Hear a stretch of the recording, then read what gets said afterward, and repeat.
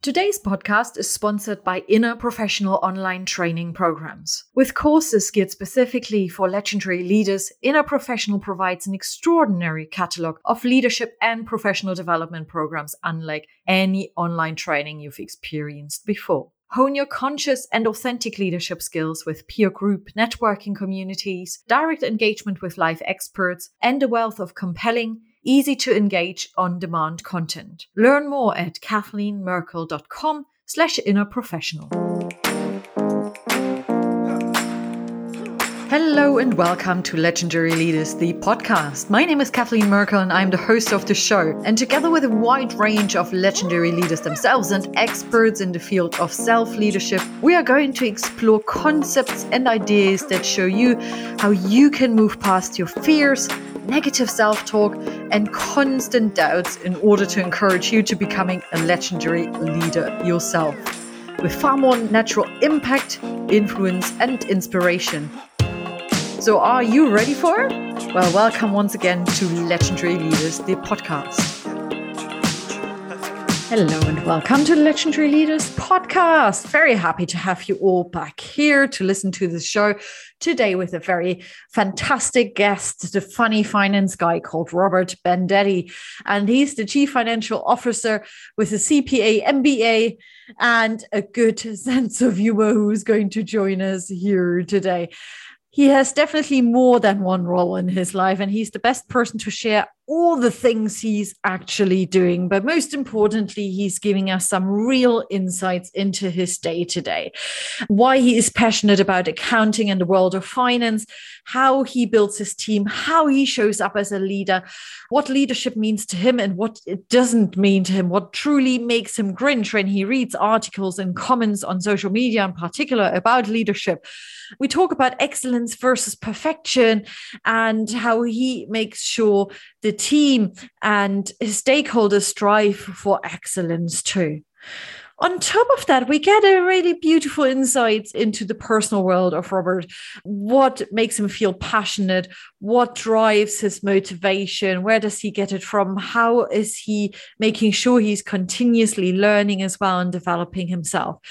He's also going to share with us his very personal story. And for all of you who have listened to the show before or even have been loyal fans of the Legendary Leaders podcast, you know that we are always looking for guests who are humble, vulnerable, and open to share their story of success, but also perhaps of failure, of change. And Robert has gone through some significant change that had an incredibly positive impact on his health and well-being, and obviously on the people and communities around him. So if you want to learn more about a different side to finance guys, leadership in the corporate world, then this is today the show to listen to. And if you want to have a bit of a laugh, well, then definitely stay on and have a listen. So enjoy this episode, and I can't wait to hear your feedback. As always, speak to you again in a moment.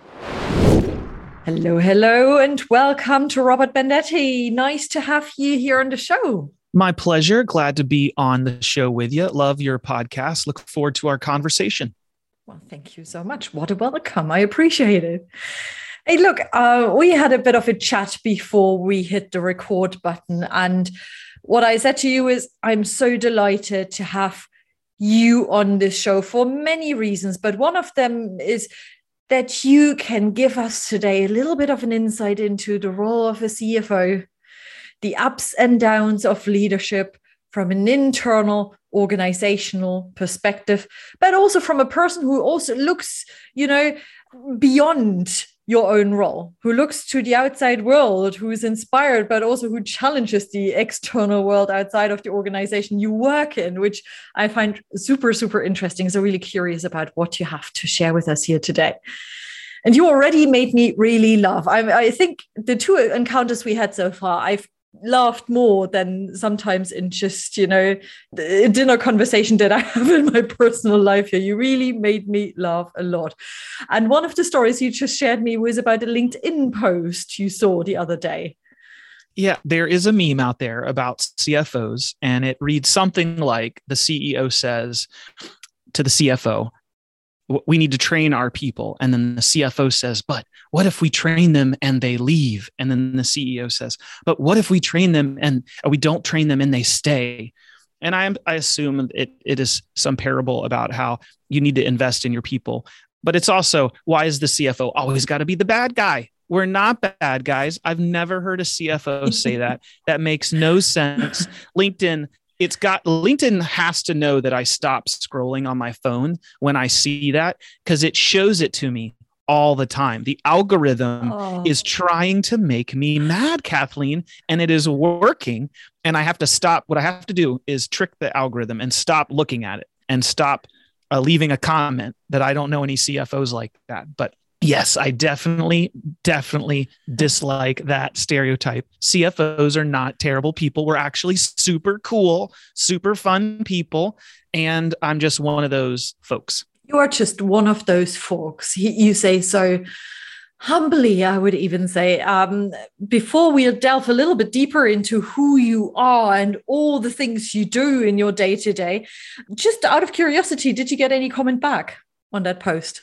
No, they never did. They never do. I never get a comment back. And so, no, I wanted to engage with the person. I wanted to see what they had to say. Like, oh, no, Bob is a terrible CFO and he denied my training. So nope, nobody ever responds. Oh, I love it when people challenge and actually make you think, just with a really quick comment even.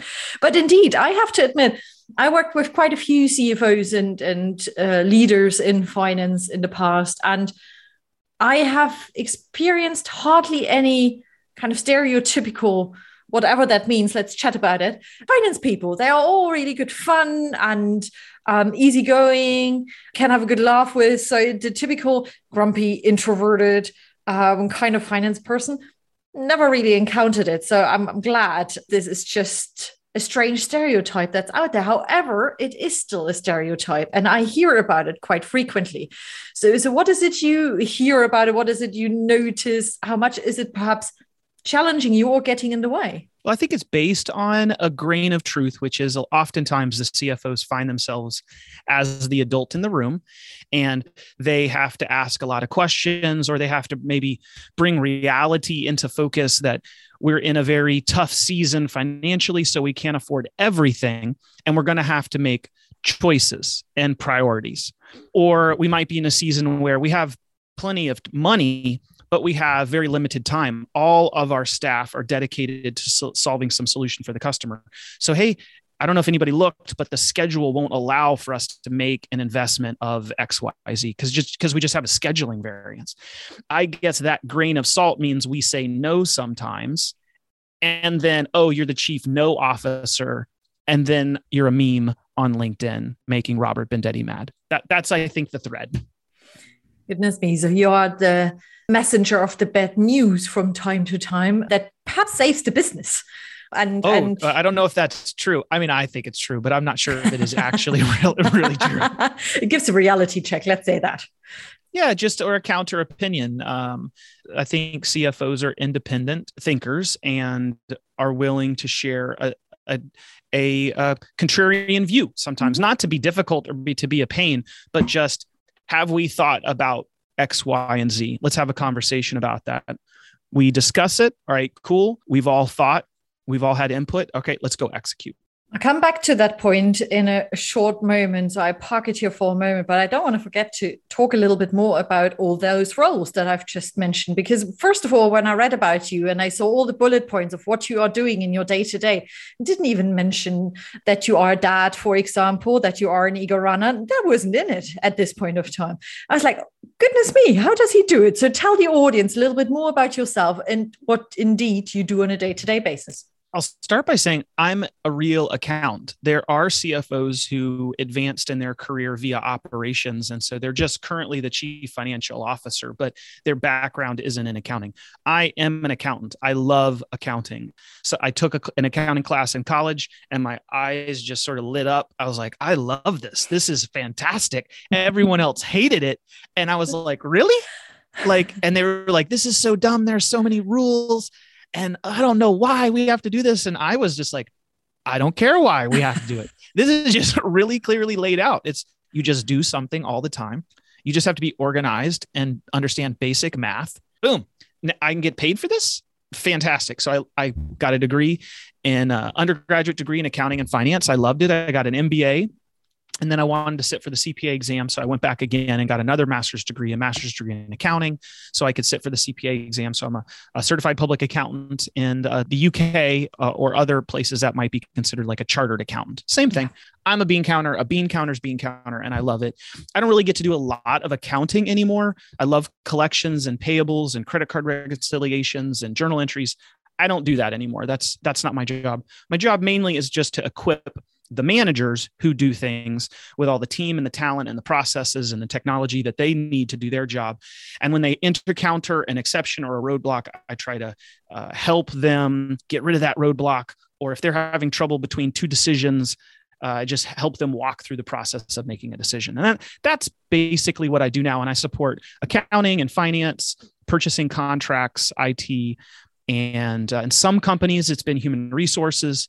At this company, I don't support human resources. There's a leader just over HR, which is great because that's super tough group. That's a really hard. I pray for all HR leaders who are on the call today. Whew, that might be a few.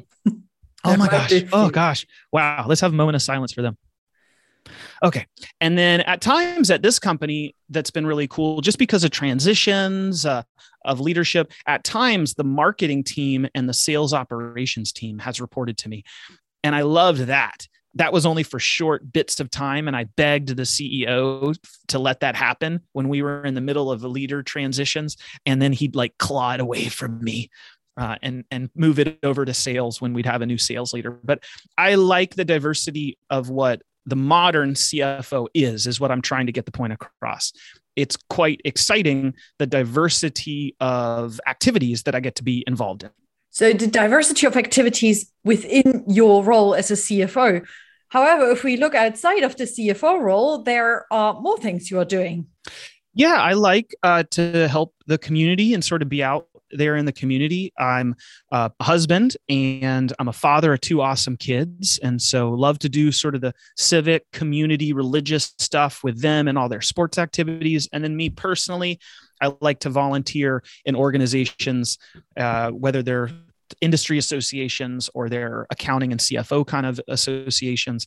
And then as just Robert Bendetti, the person, I like physical activity. And so I found that in short distances, I'm slow and I finish whatever I'm doing in the back of the pack. But the longer I go, then the more competitive I get. Everybody kind of slows down, but I'm already slow.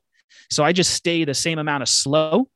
And if I started doing half marathons, and now ultra marathons, now I'm kind of in the middle of the pack because everybody's slowed down to my pace. So I'm a middle of the pack ultra marathoner kind of person right now. Well, that could be a nice metaphor for organizations as well. Is there anything you would translate into your business life? Well, just personally, I am kind of a grinder. I've never been the smartest or the fastest, but I just will not quit. And I will put in a lot more time than the average person to complete something. And so professionally, that is how I've just sort of got along in school or I've gotten along at work. I might not be able to do something as fast or pick up something as quickly as you, Kathleen, in class, but I would just put more hours in studying. And like eventually it would click and I could get a decent grade. And the same thing at work. You know, I just sort of grind away and I can get it done. Well, then that's what ultra marathoning is. It has nothing to do with the physical. I mean, it's just moving. You're just falling forward, but it's the mental part of it. After a while, it's just your mind over your body making you move when you don't really want to. And you can make yourself do something forever. First of all, I was neither. Never someone who picked everything up really quickly, nor was I up to investing even more time. That just happened at some point in my business life where it evolved, weirdly enough. So it changed. No interest in school or anything like that. So I was a very average student, which my parents loved in particular. But you know what? When I'm listening to you, I get this sense of ease and calm and kind of content, which I love. It's fantastic. And I just know you superficially so far, right? It's not that we are best mates and we have had weekly conversations. So it's an initial perception. Well, let's pause. Okay. So I got to pause you, Kathleen. That is so exact opposite. That is so not true. I cannot claim that. And if anyone who knows me were to listen to this, they'd be like, Robert, it is embarrassing. You didn't stop her. I'm not calm. I'm a really fired up person. I just I take things really, I just think everything's really important, and I take things really seriously, and I get very, very target focused on things. I would actually say I'm kind of an intense person, but I am fun. Like, I'm intensely fun too. I want to have a good time, but making money is a good time to me. Working really hard is fun to me. Running is fun. Being like present in my kid's life and present in my wife and being a co-parent kinda is really important to me. I am appearing calm and trying to impress you, I think, but none of that's true. I'm actually not super calm. So I just wanted to be honest. Thank you. And I'm pretty sure it's going to come out more and more as the longer we're going to talk. So let's see that real you. But calmness or the content referred really to how you described your involvement in your kids' life, for example, in your running. I give you a different example. The other week, I was talking to two people who experienced a similar thing, right? High responsibility job, loads of decision making, a lot of hours to invest in the day-to-day work, family, and whatnot. But it all seemed to be really demanding, very challenging. And I'm saying this really from a non-judgmental perspective, because people are different and we can never really put ourselves fully into people's shoes and how they are perceiving it. But it felt like, oh my God, the roles I'm playing in my life, it's just getting too much. And I don't know how to deal with it. And it felt very overwhelming. And the question that built up in my mind when you were describing your life was like, how is he doing it? You know, how does he keep so content and positive? And I think you started explaining it with regards to fun, but is there anything else you would add to it? Yeah, I'd say two parts that I think are really helpful. So the practical one, and then sort of a higher level.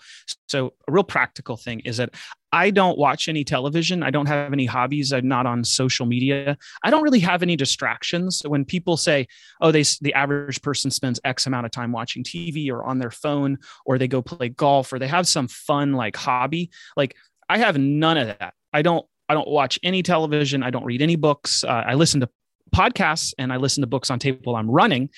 But if I can't do it while I'm running or working out or surfing, like it's just not going to happen. I multitask for sure, but I just don't have any distractions that most people do. And it's a huge sinkhole. People do not realize how often they're on their phone on YouTube or Instagram or Snapchat or whatever is out there. You could spend 30 minutes, an hour, 2 hours a day just sucked in to your favorite TV show or some random internet person who doesn't know you. But your kids, they do know you, and you're not around them, or your wife is around and she needs some help and you're not helping her, or you got a bunch of work you didn't get done because you're sitting around watching television. So all these things that you want to do, you need to write them down, and then you need to make time on your calendar, time for your kids, time for your spouse, time for your work. Oh, I don't have any time. Well, sleep faster. All right. You do have time. Get it done. And there's another thing is the calmness, maybe if it comes from anything, it's just an awareness that the little struggles, the little workload I have is nothing compared to other people that I know. I remember being in college and I was like so impressed that I got an A- on some accounting test. And I was like complaining like, oh, I got this done in spite of having, work part-time my way through college. And my co-lab partner was like, oh, that's really good. And I was like, how'd you do? She was like, oh, I got a 98. I was like, dang, that's amazing. She's like, oh yeah, my kids this and my second job that, and I had some car trouble, and I still got here because my mom had to come pick me. I was like, oh my gosh, I'm complaining about my time, and this person has real struggle. And if you involve yourself in the community, if you involve yourself in industry associations or associations associated with your job or a really religious organization, you start to really understand what real trouble people have, what real scheduling conflicts people have and struggles people have to get things accomplished. Or if you travel, you become aware of how tough it is in everywhere else in the world, probably than who's listening to this podcast. And so I just don't stress out about work stuff or life stuff because nobody's trying to kill me. I do not work in a coal mine. I just do not have a difficult life. So I just feel really happy and really blessed. I get to talk to you today and we're having fun. We're doing things that just would have just seemed like such leisure and an impossible thing to our grandparents or our great grandparents. They would have never done something like this. So those are my thoughts. So true. I mean, still, when I talk to my parents about podcasting, they're like, what? What are you doing? And you do that in the middle of your workday? Yeah, I don't have a traditional workday anymore. So times have changed slightly. You are so right, though. Absolutely. And I love that you mentioned the traveling again as well and opening our eyes and perspectives for what's going on in the world, and appreciating where we are and what we have and the freedom we have in the workday and so on. Coming back for a moment, or maybe a longer moment, to your current role as a chief financial officer, you mentioned something interesting beforehand. And that was that for a period of time, you were looking after marketing and was it sales? Sales operations. So it was like sales support, not the business development and growth leaders themselves, but sales support. So in my restricted perspective, perhaps, it wouldn't always have been the first choice of a CEO to say, hey, CFO, you do that. Might have been, right? Depends always on the personality of the leader. But I have never experienced it. Doesn't mean it doesn't exist out there frequently, right? But I'm curious to hear what made him choose you. I begged. You must have been talking to him, Kathleen, because he was like, I don't think so, Robert. You're just so very busy. I was like, come on, please, please, please, please, please, please. So it was just begging and desperation, I think, because it is really unusual. But I just really thought that would be cool. And I just think it's really fun what marketing and sales operations does. Sales operations to me is like business development support, sales and growth leader support. And I think a lot of what that is you need to be organized and responsive to your internal customers and support them in the pursuit of new business. And I thought, well, that's totally I'm super organized and there's a super awesome leader in that area. I just have to help them. And there's nobody who can get some financial dollars approved faster than me. So I'm perfect. So that was an easier sell and they were more desperate. And the marketing took a little longer. It took a couple of months of begging, like real near harassment really on my part, is I just really wanted to be involved and learn from marketing. I think it's not something I really trained in. It's not something I'm natural with. And I just thought it would be so cool to support that organization. Well, that meant that I got to have monthly huddles with the leader of the marketing team. And so I was like, hey, what challenges do you have? How are things going? She'd boom, boom, boom, go through them. I'd write them down. Is there anything I can do for you? I'd write that down. And then I go, okay, I got a couple ideas for you. And I'd pitch her some like cool marketing ideas for positioning, promotion, branding, advertising. And some of them were brilliant that she didn't write down. Some of them were terrible that she didn't write down, but she entertained me. And I really loved our conversations. It was like the best year of my season at my current company. I loved it. So what did you take away from that experience? Because in all honesty, I think there should be more cross-departmental learning and exposure. I personally think it can help on so many levels. But before I keep waffling on, let's hear from you. What did you take away? Yeah, I learned some things that are popping into mind. One is I learned how unbelievably expensive some marketing channels are. I mean, like nonsensically, like everything she said she was going to do, I'd go, oh, and what's the investment? And there was always an extra couple zeros. I mean, it was just like, she'd say something. I go, okay, that's got to be like $1,500. And then she'd say, oh, it's 15,000. And I'm just like, why is there always at least one zero or two zeros extra? This is so crazy. So that was one learning, is that everything marketing related, advertising, positioning, promotion, things are just way more expensive than I thought. The second is I found that there is not a direct correlation or strength of leads that come from a lot of channels. It's very, very hard to connect promotion, positioning, even advertising to any revenue growth. That's very, very hard. Sales and marketing people try to say that you can, and there is some of it that you can, but it is very difficult for any firm, certainly a mid-market firm like mine, to directly connect investments in marketing to revenue growth. I think it's important. It's very critical, but I always thought the connection could be more direct, or if I got involved, I could help them make the connection between all their efforts and the money we were spending as an investment translating to revenue or revenue growth or retaining revenue or growing in a particular market or industry or a service. And that is in my limited experience, it's much harder or maybe impossible. Advertising is a little easier. If you advertise a specific service or class, and then there is a click through to sign up, you can connect that. And so I move advertising a little bit to the side, that you can have a much greater connection to revenue, but the other sides of what a marketing professional does, it's a little harder. And then the third thing that came out of it is I think I established a really great relationship with the marketing leader, personally and professionally, which I think is really helpful when you're in marketing and you spend a lot of money and everything's really expensive. It's good that the CFOs really likes you and it really values the things that you do and knows that it's really important and it's important to the growth. I'm just reporting on stuff. I don't do anything. I don't sell anything. I don't make anything. No customer ever sees me unless something's really bad. And so it's important, I think, for marketing and finance to be connected, and we are. Oh, totally. And build trust as well amongst the people. I loved being able to approach the finance department as a HR person to have those open conversations, really transparent, open conversations, or ask for better understanding on a mutual basis and create solutions together. It felt almost like this rock fell off your chest. You felt supportive, or supported as well.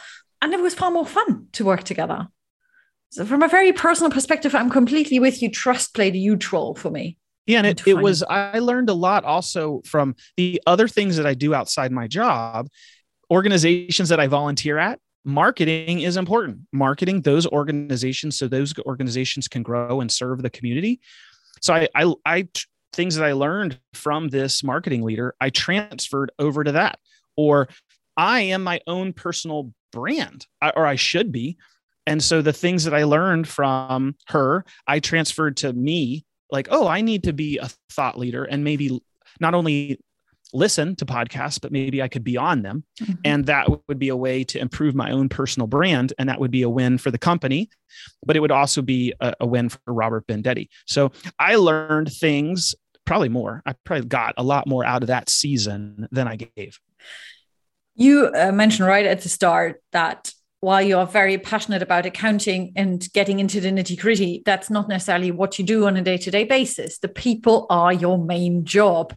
And I get the sense also a passion, something you really enjoy doing. Tell us a little bit more about how you focus on the people on a day-to-day basis. How do you make your management team successful and help them grow? Well, it's a work in progress. I don't want to act like I got all the answers or I'm perfect, but I do think that as in a professional service firm, which is what lifecycle engineering is, that on the P&L is what we call the income statement, the P&L, that people are the P in the P&L, and that I'm not creating revenue or supporting the customer, but everyone else is. And so if I can make everybody's job a little easier, or I can get everybody the tools necessary to do their job, help with investments in software training so that the things that they're doing are more efficient, well, then they're going to serve the customer more, which is going to grow our revenue, which is going to create more profit, which is what I want to see. Yeah. And so that's kind of a new mantra. I think that for myself, I stole from somebody and I can't remember where I got this. So if you're listening, I apologize, but people are the P in the P&L.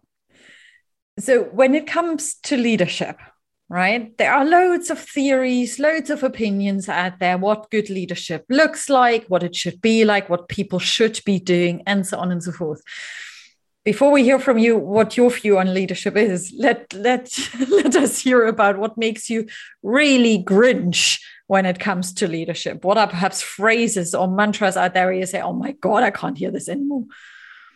Well, I'm going to flip back to LinkedIn. I don't know why I'm on LinkedIn because it's clearly a frustrating thing to me. But another, meme that I see on LinkedIn is about leaders and managers. And there's this glorious person who's a leader. And then there's a list of attributes under them that are just amazing, things that I'll never be. And then there's the manager. It's always a picture of a poorly dressed person who looks terrible. And then there's a list of a bunch of stuff, that I guess you shouldn't be doing. And it's like, we all want leaders instead of managers. Be a leader. And my pause is that who really needs this perfect leader? Do we really? Does anybody at my company really need a perfect leader? Like, why is that so important? Leadership is absolutely critical. Yes. And a lot of problems at companies can be boiled down to poor leadership. Mm-hmm. But I think there's a spectrum and you can go too far. And I think that sometimes people go too far. They either want to be this perfect leader and they're not, so they feel bad, or they're waiting or looking for this perfect leader to lead them to the promised land. And I just think you might be looking forever. I don't think anybody is or needs to be this perfect, amazing leader. You don't need to be a perfect, amazing parent. You just need to do the best you possibly can. When you make a mistake, admit it and just work on it and improve. I think the same thing with being a manager or a leader is I can't be that perfect leader. I'm not sure. I don't need a perfect leader. I just need a pretty good leader who's trying, who gets out of my way. And so I just feel like we put a lot of pressure on people. And I just also think that there's a lot maybe of ego of somebody who thinks they work at a company that's just going really, really well. And they are in a leadership position. So they're like, ooh, I'm the perfect leader. I'm amazing. I'm not a manager. I'm a leader. And I'm going to get myself on a meme and stick it on LinkedIn. I just think that's ridiculous.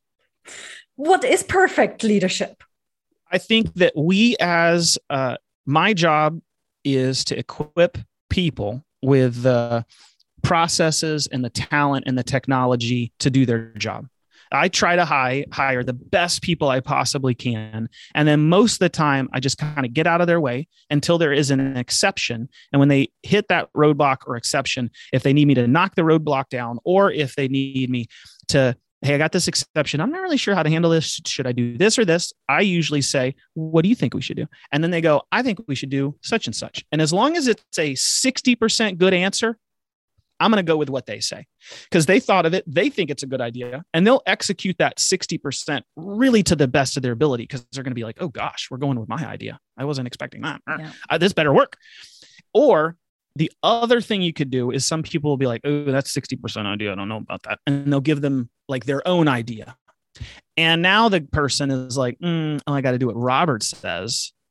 And they don't really like my idea. And then they're kind of half doing it or working against me and it's not going to work out. So as long as it's 60% and above, I just go with their idea. If it's like 40, if they give me like 2 ideas and both of them are pretty bad, illegal, dangerous, terrible, then I'm like, hey, what was your third idea? And then usually the third idea is kind of pretty good. And like, we're getting creative. I like where we're going with this. Or, hey, this is another one. If that idea is also bad, I go, this is so important. I think we should chew on this one. Let's chew on this one over the night. I'm going to put something on your calendar for tomorrow. And I bet one of us is going to have a brilliant idea, emphasis you, and let's circle back tomorrow. And then we get back together and tomorrow she has an awesome idea and we just go with that. Well, I was just wondering, how creative can you be in accounting? I bet sometimes you might have to be creative. I think creative in accounting can be illegal. So I don't know if I'm creative, but I'm trying to be more flexible as I get older and I do more and I'm more aware. The new Robert is more flexible than the old Robert. Oh, now we are getting into a very interesting territory. Who is the new Robert? Who is the old Robert?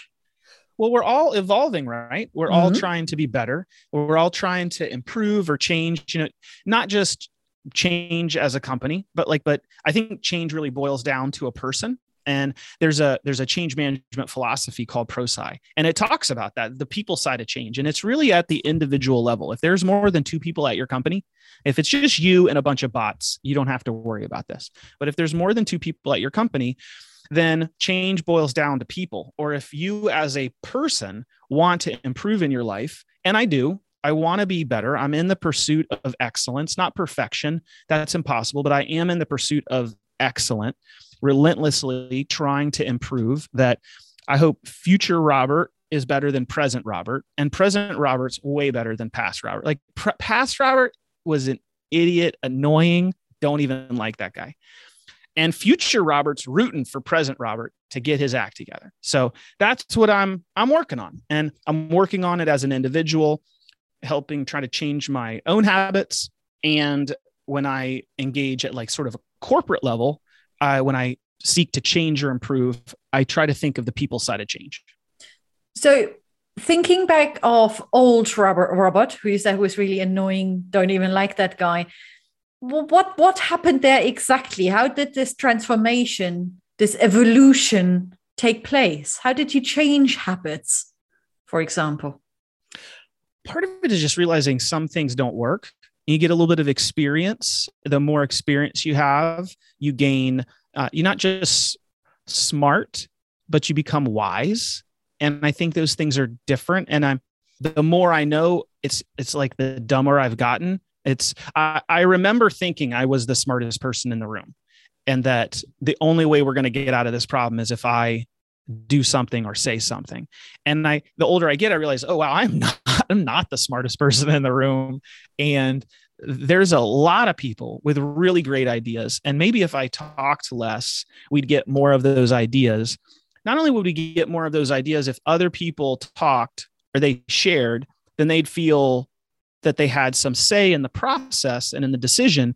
They'd have some passion around execution. And so that's been a big area is just, if I can talk a little bit less, so other people talk more, they'll be more engaged, and that the after meeting activities are way more important than the meeting activities, because somebody's got to go off and do this. And so those people need to have been involved in the process. It's just not something that clicked. It sounds so obvious now, but when I was 25 or 30 years old, it's just, I thought, well, the idea is what's important, and people will just do whatever they're told. And the truth is that that's a bad idea for 2 reasons. One is that you might tell them something really stupid because you didn't ask enough questions or involve enough people. You need to involve more people and seek more input. And then the second is, people don't just go off and do what they're told.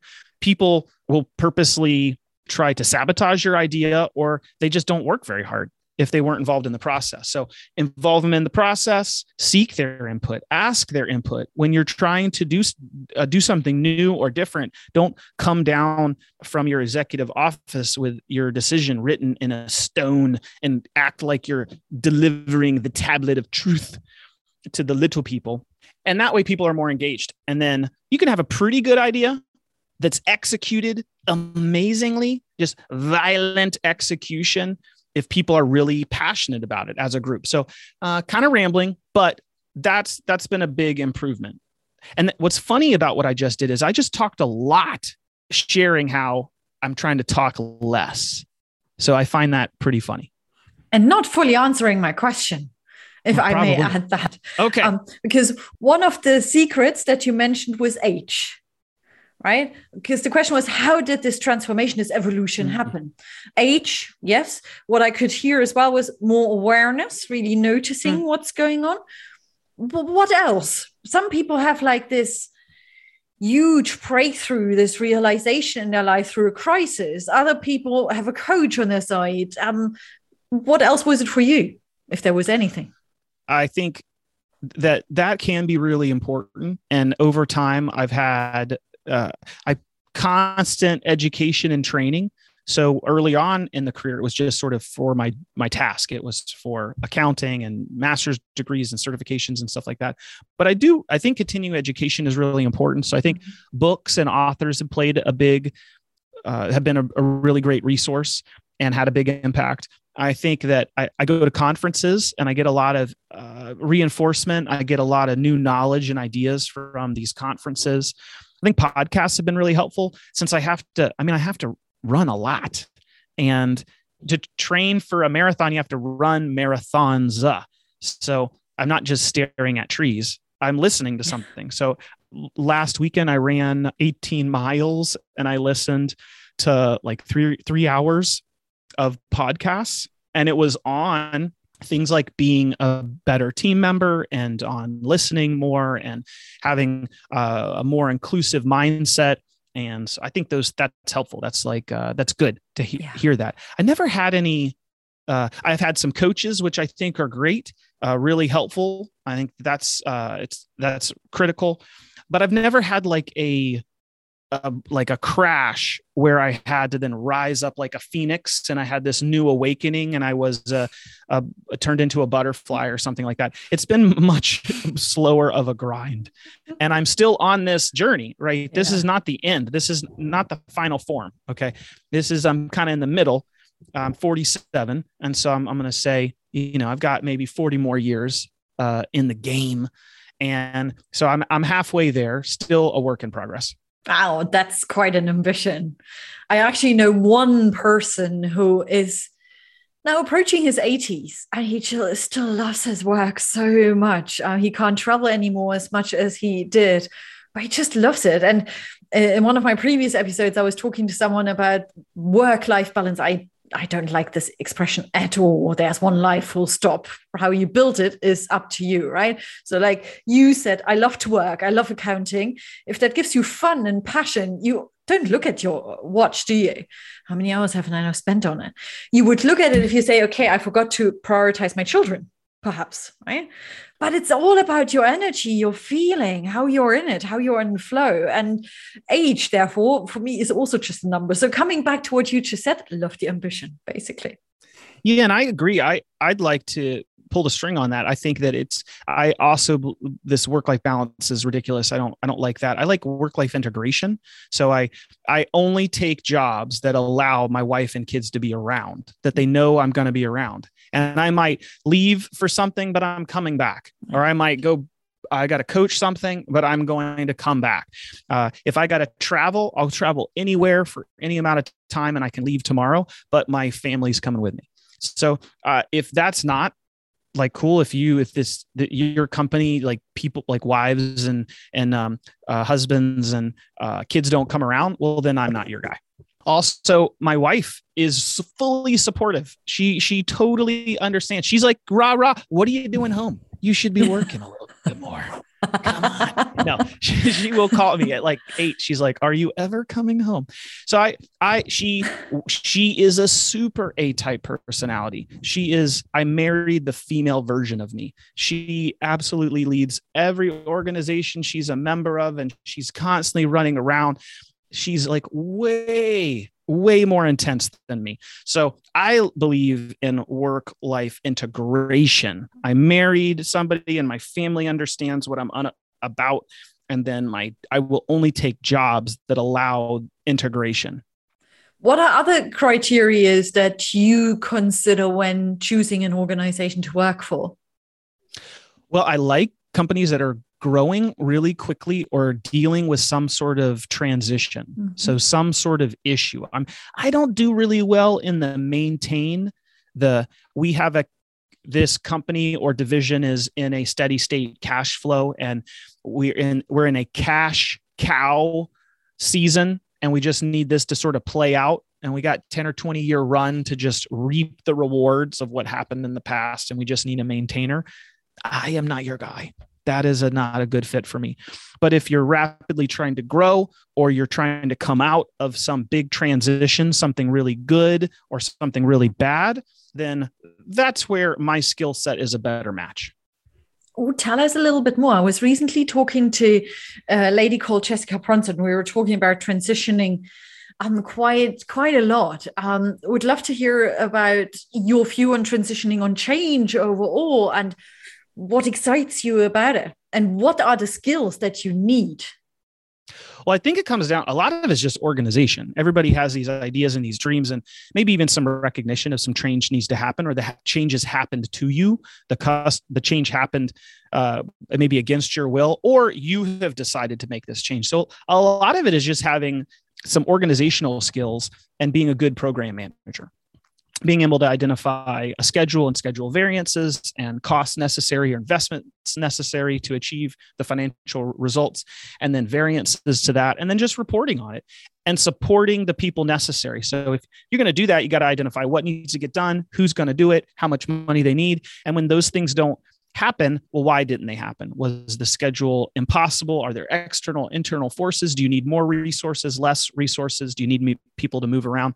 It's kind of like playing chess, or it's like playing Risk if you ever played board games.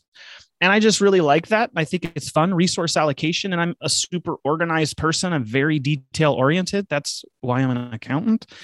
And so that's a helpful skill. A lot of people are idea people, not execution, or they are pretty good at identifying the big rocks, but not all the details necessary to make it really work. And so you could buy the bricks, but I'll be the mortar.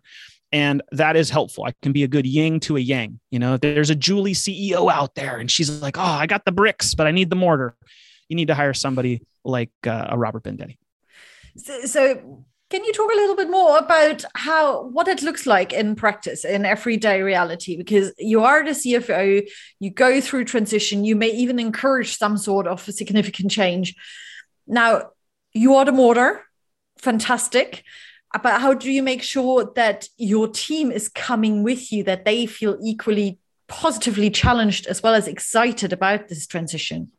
I'd back up, because I think a better scenario that has a more likely to succeed is that the CEO has the vision for change. The tone needs to be coming from the top. They have a passion for a particular change. And, in our example here, Julie has a vision that she has developed, or the board hired her to execute. And so she needs resources then to execute it, operations and finance and sales. And I or other CFOs can bring to bear our skills, being detail oriented and great with organization and program management. We can bring ourselves along as a trusted advisor internally to execute on these things. So it's a little nuance, a little difference. The CFO can come up with these ideas. And yes, I pitch ideas for transformation. Yes. But if it's truly company-wide transformation, that passion needs to come from the CEO. And then you are helping her execute that vision. I think that will help with the greater potential for success. So just pause there.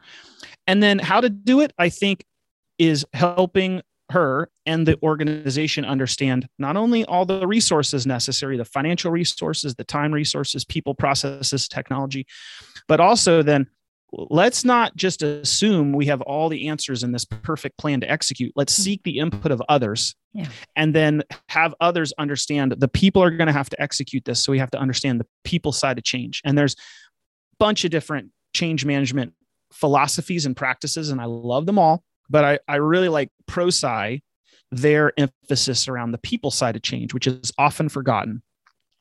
And so that's a particular additional tool in my tool belt, is all the things a normal accountant has as an internal consultant. But I like to have a little ProSci tool, a little people side of change tool in my tool belt, because I think it helps me execute, helps me support these change management projects. So tell us a little bit more about it. The tool and what you apply in particular. So I'll tell it in a story, because it's, I don't work for them, and you can't use like /Robert to get a discount or something like that. So I'll just tell it in a personal story. So I do like to run, but I haven't always done that. About 5 years ago, I was 65 pounds heavier than I currently am now. And so I was just a full-figured young man.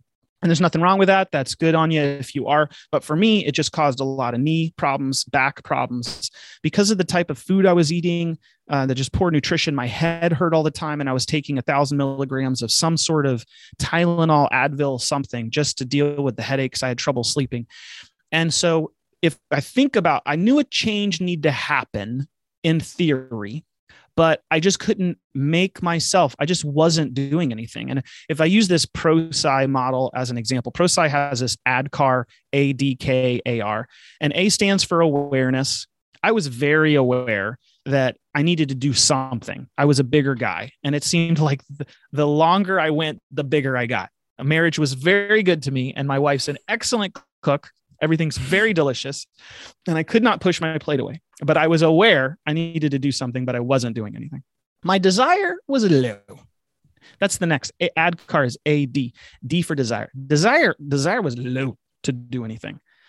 I had no desire to do anything. Knowledge, I actually was pretty knowledgeable about fitness and nutrition. I loved watching fitness videos. Like I put a tape in and watch it. I wouldn't actually work out, but like I would totally watch an exercise video. I was like, dang, that guy looks good. Oh man. Oh, it'd be cool to have an ab. I don't know about 6 abs, but just like one ab on my left side. Woo, dang, that would be cool. So I was very knowledgeable about nutrition and about exercise. I just didn't do anything. Ability, I got all my legs and arms and fingers and toes. I'm able.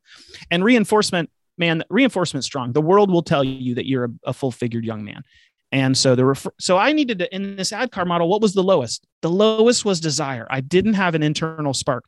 My best friend, bigger guy like me, after college, gained some weight. He calls me from the hospital, triple bypass surgery on the heart, had a heart attack. Luckily is okay. Luckily didn't have a stroke, but he was telling me about the speech he got from the doctor and all. I went to go visit him, and the doctor was telling me like he got lucky, and you might not die from a heart attack. You could have had a stroke. And then this is what would have happened if you had a stroke. And I was just like, oh my gosh, I'm 40 years old. Like I won't just die. I could impair myself and I could have a stroke, and then I could not have. I was like, oh my God, my desire went skyrocketing. And I was like, oh my God, I've got to do something. And so in this ADKAR model, now everything, all was high. Awareness high, desire, knowledge, ability, reinforcement was all high. And so I saw some movement. I knew, okay, what do I need to do to lose weight? I'll go, all right, well, I want to do this forever. So I'm going to eat a little bit less, just a little bit less. And if I used to have a large fry with my fish and chips, I'd have a small fry. If I used to have a large Coca-Cola, now I have a small Coca-Cola. You used to have 2 ketchups, I have 1 ketchup. Had 2 beers with the guys, now I have 1 beer with the guy. Nothing crazy. I didn't give up. I stopped doing anything. I just slightly less every week, a small change. I could change forever. And I just slowly improved, and I lost 1 pound a week for 65 weeks. And I lost 65 pounds, and I've kept it off for the past 3 or 4 years. And then now that I am thinner, my back doesn't hurt and my knees don't hurt and my head doesn't hurt, and I'm not carrying around a 65-pound backpack. Well, now I feel like doing something. I was like, oh, I like tennis. I like surfing. I like jogging. I'll see if I can jog a 5K. So I did a 5, a 10, a half, a full marathon. Then I started doing longer things. And it was just, where was my weakness in the ADKAR model? For me, it was desire. For somebody else, maybe it's that they are not aware that they are causing themselves serious medical conditions for being bigger. I'm not saying you're not beautiful. You're beautiful, but you can be beautiful and unhealthy.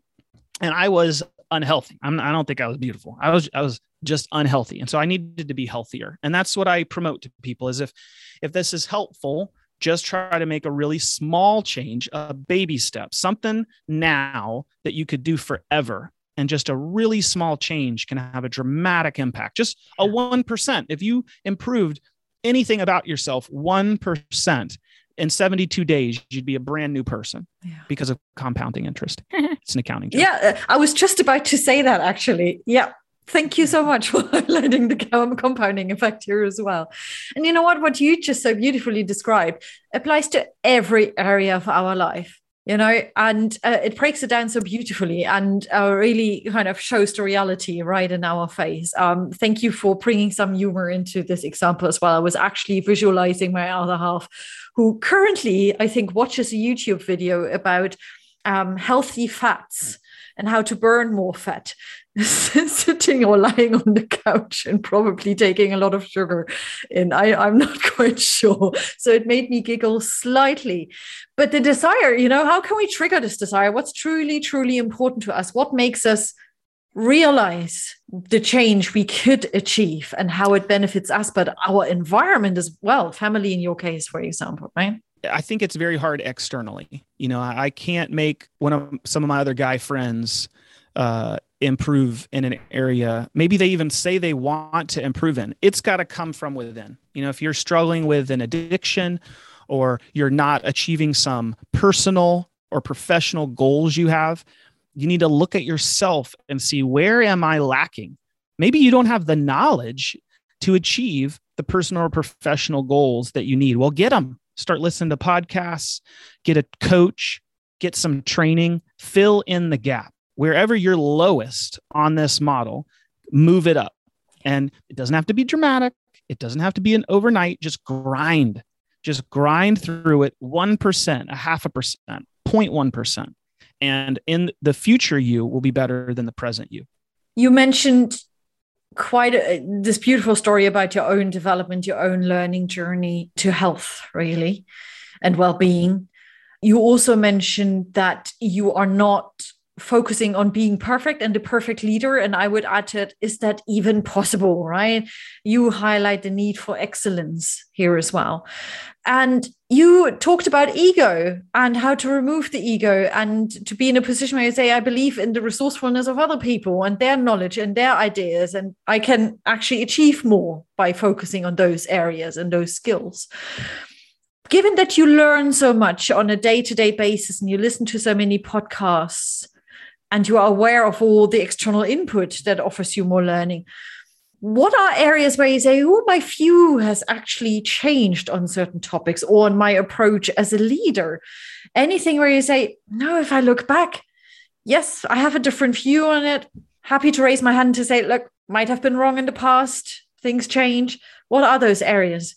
The number one in the past 2 years is I have gone a complete flip-flop from a persecutor of the idea of people working remote or hybrid or flex schedules to now a huge promoter. If you'd have caught me 2.5 years ago, I have said at companies that people who want to work remote or flex schedules, they just don't care about their career, that they just want to, they're lazy, they're bums, and we're never going to be able to keep track of them. How are we going to know what they're doing?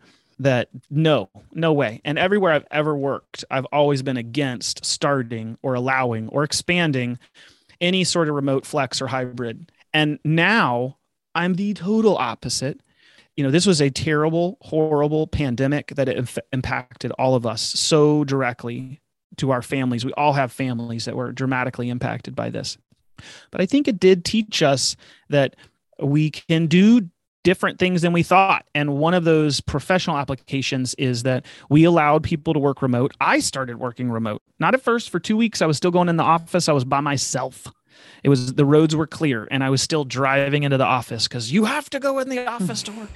And then one day I stayed home and I've never been back. And now I just think offices are so dumb, so stupid, so expensive. Now, if you make widgets and the widget maker is in Wales or Kansas, you got to be in Wales or Kansas to make the widgets.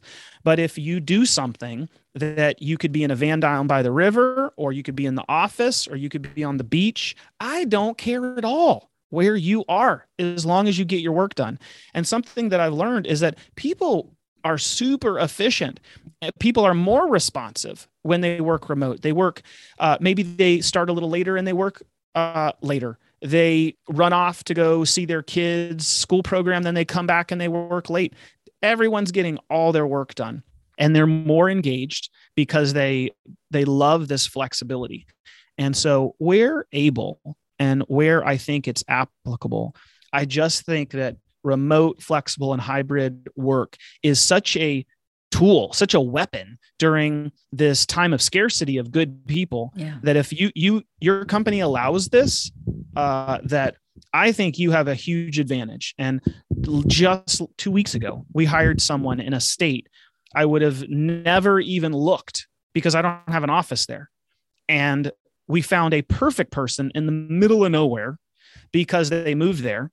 And they're happy and super engaged to have the job. We're ecstatic to have them. And it's only possible because now you can work from wherever. I don't care. I don't care where you work. And so that's a light bulb moment for me. Instead of having to try to find people where I have offices and only look in 6 zip codes, now I can look all over America, look all over the world to hire people. I think it's a huge advantage for companies. If you can do it, if you can pull that off, I think it's a huge advantage. Yeah, I'm with you. I think so too. However, I also hear from quite a few people in businesses, leaders, non-leaders, who are relieved to go back to the office at least a few days a month, because of the sense of connection, belonging, actually, having those face-to-face conversations that are valuable as well. I'm not saying you cannot have them when you work remotely. Don't get me wrong. But for some people, it's just really important to have this face-to-face contact too. Yeah, right? And that's what it is about the option. It's all right. That some people, I've got 3 roommates, or I got a loud dog, or we got people who during the summer, they come into work because their college kids are back and the internet is unbelievably slow because they're streaming 7 devices a piece. So yeah, flexibility. It's like whatever works for you. Yeah. Sometimes coming in the office, sometimes we're working flexibly. I think that there's a real benefit. I know for me, it allows me to work more and harder and more focused. I have fewer distractions. If somebody needs me to be on a meeting, I can be there immediately. I don't have to fly anywhere. I'm there right away. If I host a meeting, there are tools I can use the virtual whiteboard to document. Everybody gets to see. It's easy to see.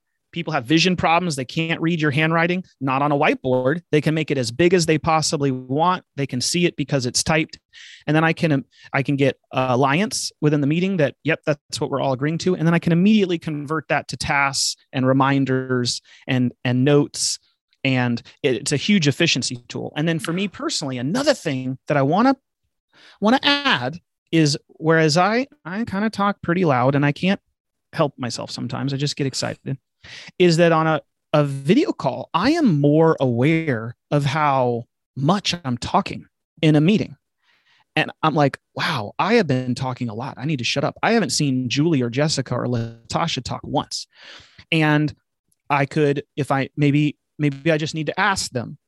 So I get more feedback from people. Or some people, they don't like to be asked, but they'll chat a question in the chat box, their feedback or a question. That's how they're more comfortable. Or they raise their hand and using the little tool that says, raise my hand. And so I feel that remote work and this video technology efficiency tool, I also think it is way more inclusive to allow remote and hybrid work. And these video calls, you get more people in meetings because you don't have to sit around a conference room and eat lunch. You get more people, and then more people giving feedback and more inclusive feedback because of these tools. Yeah, it works for all sort of personality types, doesn't it? What I would add to it is, and I'm pretty sure you do that it needs a bit of a warming up period, just to establish some ground rules. Sounds very formal, don't mean it like that, but just a bit of contracting around, okay, how are we handling this new world, this hybrid world, so that people know about it and feel comfortable with it. And then it can be hugely powerful.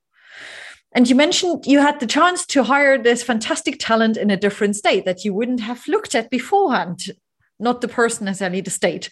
The question here that came up for me was, how do you in general recruit your super talented team? Because one piece of the puzzle of success is obviously that there is a great leader who has a deep care about his team or her team.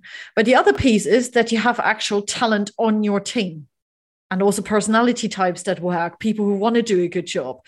What do you pay attention to, for example, when hiring the people?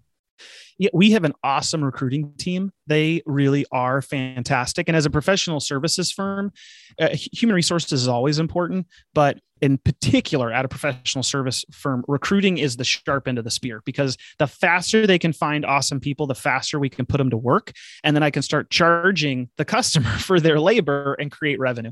So luckily, we just have a really awesome team that, using by all means of technology, processes, and systems and their experience, they are fantastic at just finding talent. So it's just some of the basic stuff of recruiting and advertising, but they in particular just do a really good job of being mindful and intentful of finding the best talent, not just a talent, not just somebody or the first person to apply, but the best person. So we got a great team. I think that's important, is to value the HR team, but then, equip them to make really fast decisions and get the best people on board. And then for my department, one thing I like to do is I like to talk to everybody before they are hired. I'm not interviewing them. I'm not part of the process to see who gets to the end, but just before somebody starts, before they get offered the job, I want to talk to them, because I want to introduce myself. I also want to share like some insights on the job, like what they're actually applying for. Because we have one department that is unbelievably busy, and like at every company, there's one department. Maybe at your company, it's IT, or it's HR, or it's accounting, or it's contracts, or it's marketing. There's just one department that's just constantly overworked and understaffed, and it's very busy and very hard. And then there's a department that's like not. Well, if you apply for the super busy department, I want to share with you, hey, Kathleen, I just want to give you a heads up that you are applying for a job in the hardest department at lifecycle engineering, most visible, sharpened, top of the spear, super critical, super visible, very busy. So I just want to make sure you understand what you are applying for, so you are not surprised. Every place you've worked, there's probably like a place, there's some departments, they just seem to like coast and chill. And then there was like one department that were like super busy. You've applied for a job in the super busy place. Right? So I like to have that kind of conversation. So if somebody just goes, oh, okay, I don't want this job. Thanks. Bye. Mm-hmm. Or they could be like, ooh, that excites me. That sounds fantastic. I like being in a high visible role and working a lot, because not working a lot is boring. And I get bored easily. And I'm like, okay, cool. Good to hear. Cause that's what you've applied for, or I like to give a little bit of insight and answer questions. Hey, Kathleen, you've just been through 3 interviews. It's been a whirlwind of 4 days. Like, what questions do you have? What's something you wish you had asked or hoped you could ask? Something that somebody said that doesn't make any sense. And I like to have that kind of conversation. And I think that you can like build a rapport really early on. And then a 1% reason I'm doing it is because I work at the company that I work at has under 1,000 employees. So I couldn't do this if I worked at a company that had, and by the way, I'm only talking about the corporate group. So there's only like, we're talking about 50, 60 people, not 10,000 people. Yeah. All right. I do reserve the right once every 10 years after this conversation to call and say, okay, I talked to Kathleen, man. Have you ever seen Office Space, Kathleen, by the way? Office Space? Yeah. Off the movie Office Space. No. Okay. Well, I'm glad I asked. So there is a movie in the United States about working in an office, and there's this crazy person who has a red stapler. And so I'm trying to look out for the crazy person. And, like once every 10 years, you talk to somebody and you realize, oh, wow, this person might be like dangerous or bad. And they've been pulling the wool over people's eyes. And I don't think this is a good fit for our organization. There's something here that needs more review. And so I do reserve the right for that. Hey, hiring manager, hey, human resources, I think maybe this candidate, there may be something we need to relook at because of some very bad personality traits that would be disruptive or toxic for our organization. That's once every 10 years is something like that mainly, but that I think is helpful. Be engaged in the hiring process as just a resource to these new people who might be coming aboard and establish a relationship even before they accept. So what I've heard is you definitely need people who are motivated, who like to have a challenge. Fast-paced environments are something that motivates them, and being really busy as well. Anything else you would add? Qualities of your team? I think if you're going to be in a corporate service role, if you kind of if you will allow things to kind of roll off your back, if you're calm, flexible, if you have a servant leadership kind of mindset, I think that's helpful. Is that we are internal consultants. So if you work in IT or contracts or accounting, finance, human resources for a company, you've got one client, one company you work for, but it's a client. And just like if we were consultants, and so we got to keep these clients happy. I have one client, lifecycle engineering. I got to try to come to work. I don't always do it, but I got to try to come to work okay, this is my customer.